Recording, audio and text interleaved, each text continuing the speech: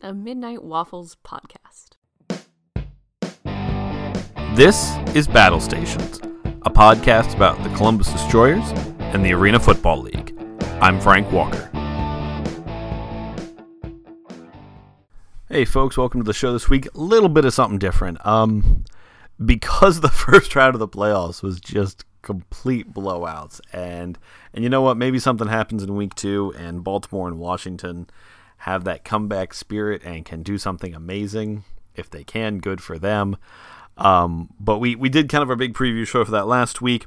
Next week we're going to be back to more of a traditional structure, discussing them games themselves and kind of what we're looking at. Since we'll be going into the Arena Bowl, so it'll be our Arena Bowl show. This week's a little different. When back in the late winter, early spring, when I went to the Destroyers headquarters, the team's chief operating officer, Rich Whitmire, he said at that time, he's like, "Hey, do you want me to come on the show? Do you want me to talk?" And at the time, I thought that'll be great. Yeah, we'll talk with him. And then the more I thought about it, I thought, no, I want to talk with him after the season's over, because that'll be more interesting. There'll be stories from the season. There'll be what happened, what went down, so it'll be a little more interesting. So we've got that for you tonight. And I'm glad we did a little bit of a wait, because it's after talking with him, I mean, at the time, there was so much unknown still about what was going to happen. And I think this works well, because I think it's, this podcast and this interview with Rich is one of those first bookmarks in the kind of the history of the return of the Destroyers. And I like that we've got this, and I'm glad we can share it with you guys. So enjoy the interview with Rich. Again, thank him so much. Thank you again, Rich, so much for coming on the show. And enjoy, folks. Welcome to the Battle Stations podcast, Columbus Destroyers Chief Operating Officer, Rich Whitmire. How are you doing this evening, Rich? I'm doing great, Frank. Thank you. How are you doing? I'm doing well. Thank you for asking. So, I mean, you're, for most people, you're definitely not the face of the franchise, but you're someone whose fingers are in everything, and you're really involved in what starting everything was. So, can you give the fans a sense of what you did before coming to Columbus, coming to the Destroyers? Sure. So I've had a long career, mostly in the NBA. A little time in the NHL, but I mean, I started with the Philadelphia 76ers in the mid-90s, in a variety of different jobs, from public relations to business ops to ticket sales to a little work in sponsorship and all this sort of thing. So, sort of a broad experience in several different markets. I was actually involved with the Portland Steel, for a little bit when the league took ownership of them, and we were basically just sent out to run the team for the end of the season. I wasn't even there for the beginning of it, but just to get through that season. So a little AFL experience, but it certainly hasn't been my wheelhouse. But setting up structures. I was part of relocation of the Charlotte Hornets to New Orleans, and then helped move that team to Oklahoma City after Hurricane Katrina, and then back. So certainly have experience with starting things up from scratch, and some under quick timelines, but none as quick as this. You mentioned the quick timeline here. I mean, for you. I mean, since this team was announced I think the actual announcement came maybe in February. I mean, how much lead time did you have from the day that you were on the job till kickoff of that first game? I mean, I think so. I got the call about the opportunity the week before the Super Bowl. I think it was the Wednesday before the Super Bowl, and I went out to Atlanta to meet with Commissioner Bo and President Adams, and sit down and talk with them. They were in town for the Super Bowl, and at the time I was working at Auburn, which was a quick drive in, and we talked, and that was a Thursday, I think, and by Monday I was working for the team, and probably that was early mid-February, and then April came real quick, and we were just reminiscing the other day about working from hotel lobbies and everything else, because I mean there was no staff. Dominic Jones DJ was involved on the football ops side, and it was just us looking for office space that you've seen, and that's still under construction, but getting better. To hiring full-time staff for ticket sales and game presentation and ticket operations and PR and everything else, and then football side. So probably about 60 days, I'd say. And it was kind of funny leading up to that time too. We'd talk a lot about our home opener in May, because our first 3 games were on the road. So, all of a sudden we realized, like, shoot, there's a bunch of stuff we need to be ready for the regular season opener, even though it's not at home. So luckily we had a few extra weeks with the scheduling, but we got it done. And I think I told you, how we'll define success, was once we kicked off in May, we were successful. It was getting everything up and running and putting on what we felt was a tremendous show in the arena. Was a success. So we're happy with that. But certainly have identified a lot of areas to grow. Now, in those early days, so you mentioned around about 60 days, which, my goodness, that's quick. Yeah, the early days. I was actually, not to interrupt you, but I was writing a letter to our season ticket holders about, talking about renewals and stuff that's going to go out probably tomorrow. And it was literally 5 months to the day when I sent the first letter out saying, here's the process, here's where we're at in deposits, and here's the process going to be for selecting your seats. So to think, like, 5 months, we sat everyone, then we had, select the seat stuff and then play the season, and now it's over already. So it's, been crazy. But sorry, go ahead. In those 60 days there, were there any times where you thought to yourself, did I make a mistake coming here, or were you just too busy getting stuff done that you didn't have time to think about that? No, honestly, and friends all around leagues would ask me that, and I said, it's tiring, it's stressful. At the same time, I'm waking up at 5:30 in the morning and, like, with no alarm, right? I'm just ready to go and ready to start banging out emails and taking on what's next. And I've told a million people, if you're in the industry that I've decided to be in, and this doesn't get you charged up, then you're in the wrong industry, right? Because we had the opportunity to create something from scratch. And so often organizations just take so long to make decisions. And we didn't have that luxury. It was like, okay, this looks good. Let's do this. And we have to build an organization that's okay to fail, right? Look at all the different things and say, okay, we tried that, it didn't work, so we'll move on. And we couldn't get hung up on the hurdles that were going to take a little longer to fix, because if you do that, if you've got 18 things in your checklist for the day, you get hung up on number 1, then you get none of them done. So, all right, that's not happening today, so let's just move on to number 2 and get going on that. So that's sort of the approach the whole organization took, and it was pretty successful given the time frame. I think we made more right decisions than wrong by far, especially given the information we had at the time to make them. Now, after being in Columbus for a season, I mean, you've been in New Orleans, Philadelphia, you mentioned, down in Alabama at Auburn. What is it you noticed about the Columbus market that you think makes it unique or makes it kind of different from other places? Yeah, I think every market's unique and every market has similarities. And again, I'm still trying to learn the fabric of the city. But people really are proud of Columbus, which is very similar to New Orleans. And I think people from Ohio are very proud of Ohio. And that's one of the things I've learned. And obviously, I know going in, working for a Power 5 school and a major national contender, like, I can only imagine, I knew what Columbus was and what football was to Columbus. So that was a no-brainer, and that's an obvious. But, I think it's a tremendously quickly growing city. I think I might have told you that I had a friend who lived here, was part of Destroyers the first time, and asked about Columbus, and he described it as a cold Austin, Texas. And, it's a young city. It's vibrant, a lot of tech coming into it, the capital of the state, college football, heavy, and all those things are true. But I think it's so much more, as I get in more ingratiated in the community and talk to people, I'm like, oh, well, we're number 1 in this, and we're number 2 in the country in this. And so I think there's a lot that makes it unique, and passion for football of all sorts, right? High school, college, peewee, professional, teams in Cleveland and Cincinnati, like, all matter deeply to these people. And that's exciting. I think that gives us a lot of opportunity.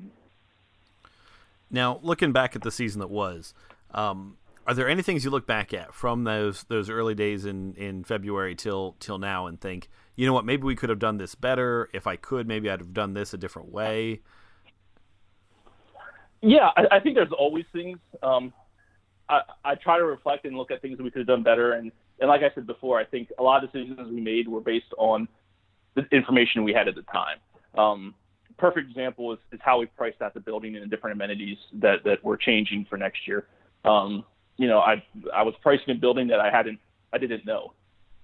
And the couple times I've been in it before we started, pricing was already out and it was a Blue Jackets playoff game or something like that. So, it's just a different feel. But after, seeing our building in action for our games, it gave me a different perspective of what we should offer and hearing our fans and what they want and working from there. So that would be one. I think, hiring staff would certainly be another. For the first several weeks, it was me. So I was answering emails, everything from merchandising to, tickets to sponsorships and everything else. And I probably got myself bogged down in that instead of spending that same time.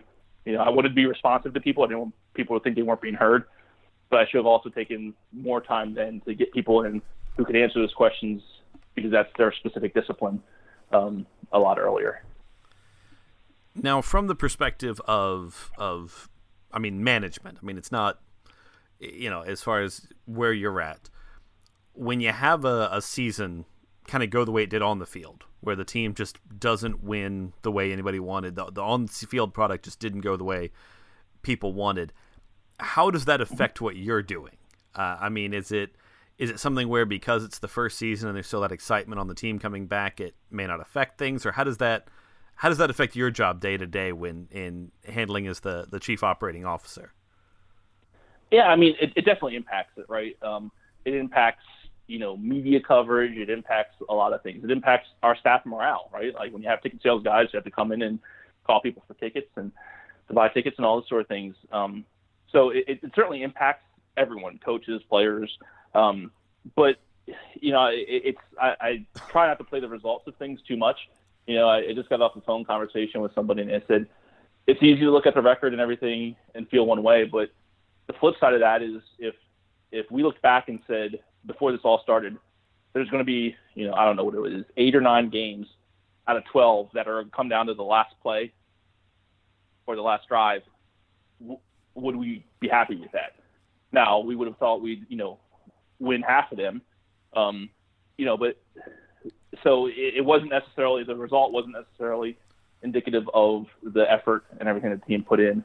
And I also looked at the fact that we had our highest, announced and paid attendance at the season finale. Really was meaningful to a lot of us.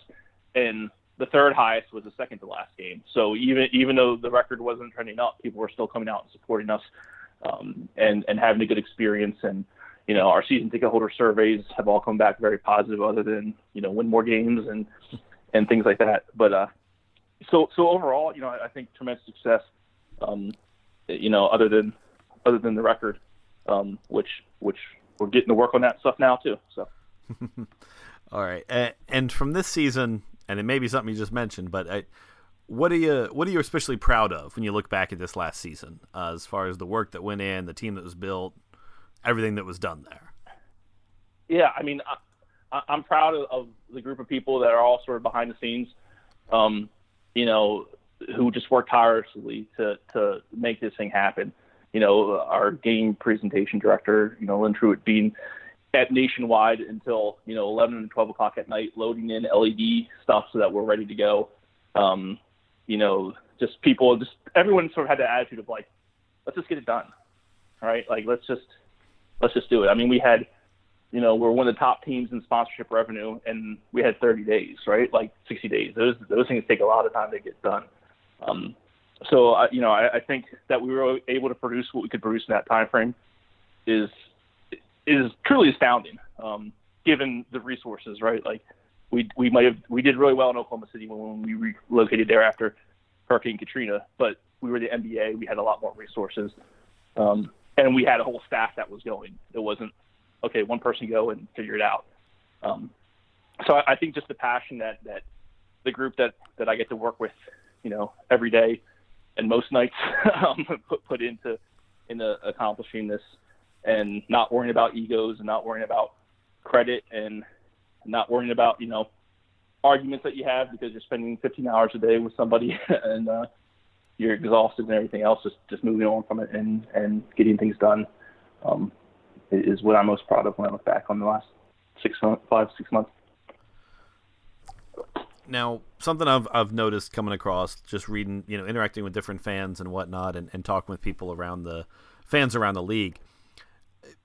Could you give a little bit of an explanation as to how, as someone who kind of runs the day-to-day business stuff of the Destroyers, how that interacts with a league when the team's league owned? Because a lot of people still have that paradigm of, the team has an owner and then the league's kind of separate. But that's not how this runs at all, really. I mean, how would you explain that to someone who doesn't really seem to grasp how that works differently? Grasp it. Yeah, I mean, I would say it's every pro team is a little different in how they operate. That has a traditional owner and their management of it. But a lot of teams have owners that you work with. My position, the president or whatever of the team, and set budgets, and then you go from there. So I think. Long term, and the league was more heavily involved with us because we were expansion, and certainly the folks at Monumental Sports, were our day-to-day, resource. And again, not necessarily making decisions, but a sounding board for me to say like, hey, I'm thinking this. What have you guys seen in other places?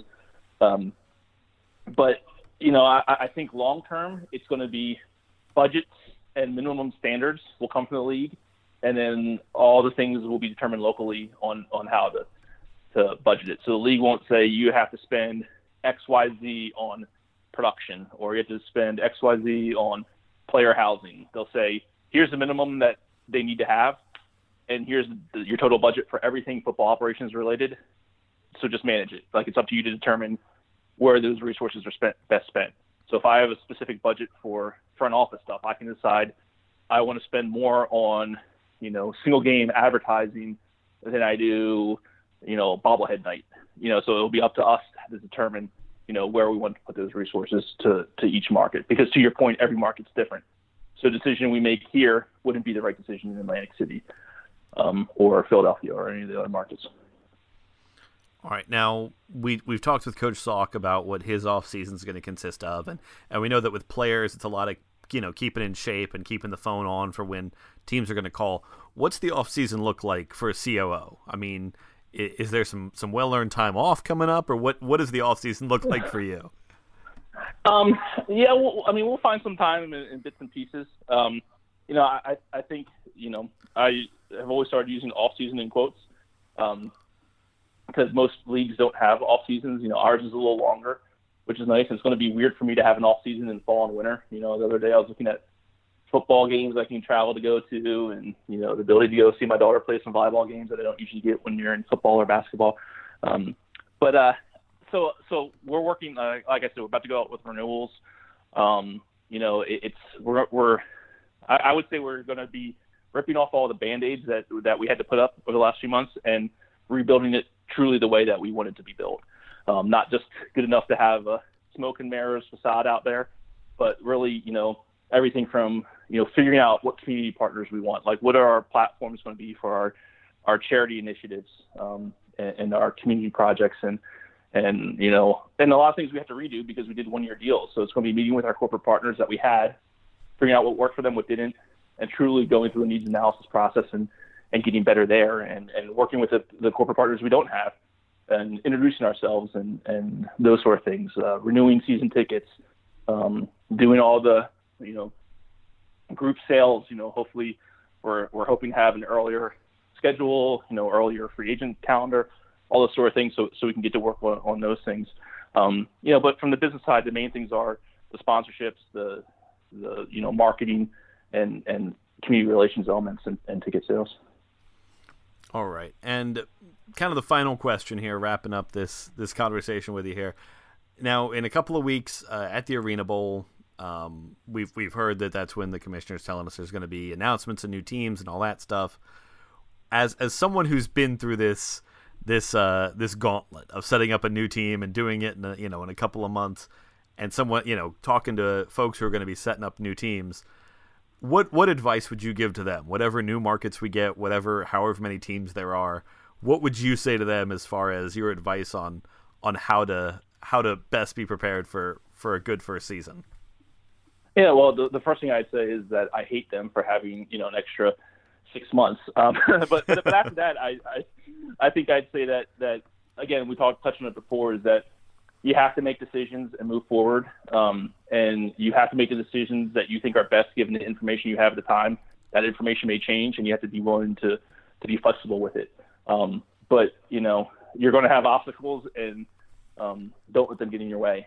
Just move on to the next thing, because that obstacle could take days or weeks to fix, and if you get hung up on it, then you won't get number 2 through 5 on your checklist done.